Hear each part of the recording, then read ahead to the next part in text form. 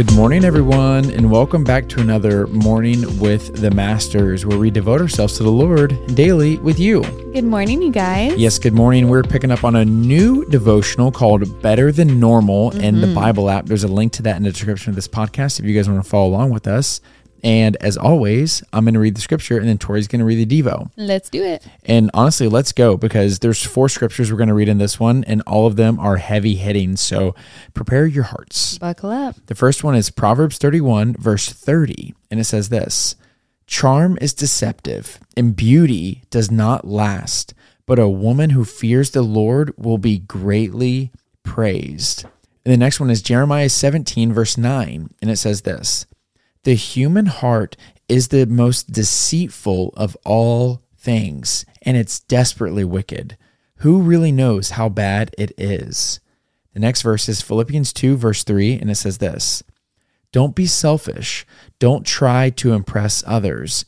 Be humble, thinking of others as better than yourselves." And the last scripture is 1 Timothy chapter 4, verse 8, and it says this: "Physical training is good, but training for godliness is much better, promising benefits in this life and in the life to come." Today's devotional is titled, "What is Normal?" And it says, normal means conforming to a standard, type, or regular pattern. The term normal usually refers to something that's typical or natural and something that most people do. And abnormal appears to be the opposite. So with that in mind, we'll define normal in the following way: behavior that is typical, expected, and adjust to a standard that society has put in place. But with the amount of people who live on planet Earth, is it even possible to say something is normal? What may be normal in one culture may not make any sense in another. At times, our idea of normal gets hijacked, which causes us to panic and not know how to respond. When will things go back to normal?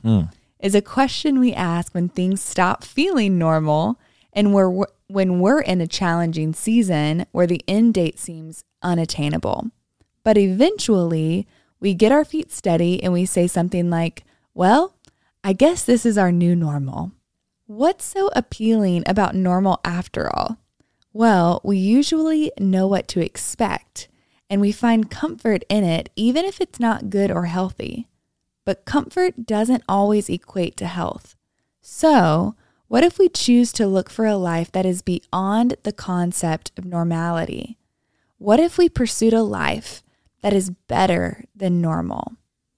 As followers of Jesus, we're called to live differently. The world tells us to follow our hearts, but we know that our hearts can be deceitful. The world says to have the perfect body, but we know that godliness should be our goal.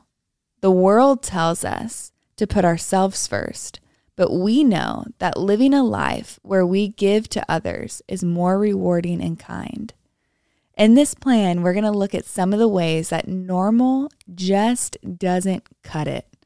Instead, we'll learn how to change the way we live and leave the status quo behind for a better than normal life. Yeah, I love this. I love how convicting it is, because it really makes you wonder, what is it you're doing and why are you doing it?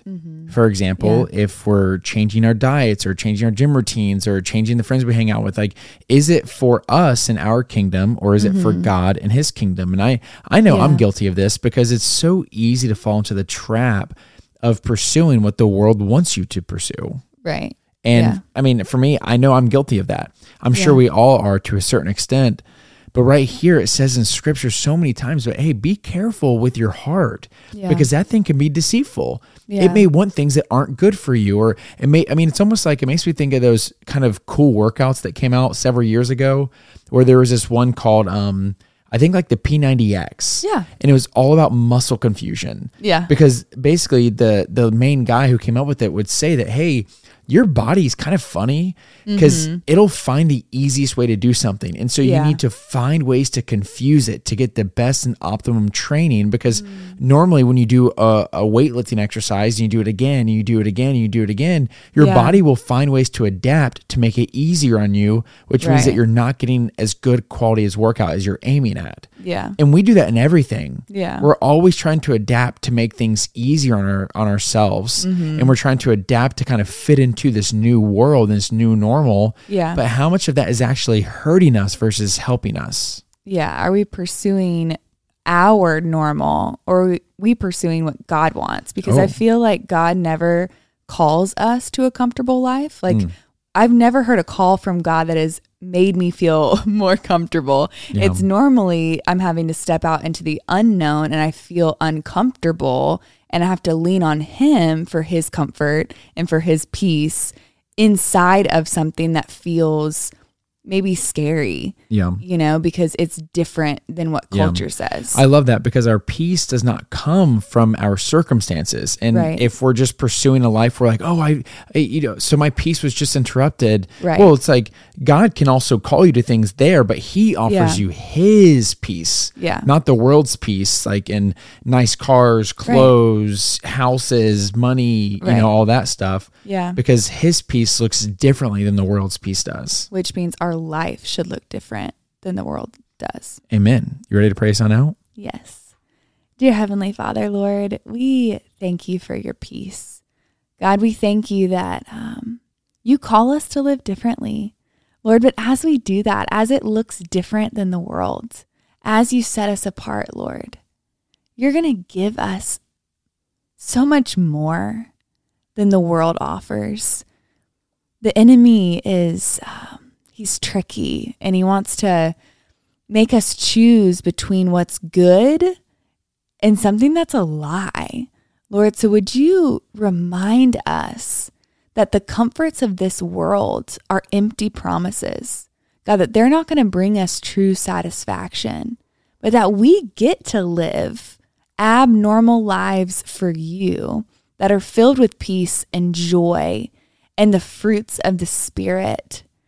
God, don't let us be distracted by culture, but draw our attention unto you, Lord. That's our prayer today. In Jesus' name, amen. Amen, God. Amen, God. Amen, y'all. Well, now's that perfect time to throw in the worship music, break out the journal, and maybe journal down some things that would open up your mind to ways that you've adapted to the new normal of the world versus the normal that God actually desires for you. Love that. And y'all, don't forget that you are God's masterpiece. And don't forget that we love you. We love you guys, and we'll be talking to you tomorrow. Auf Wiedersehen.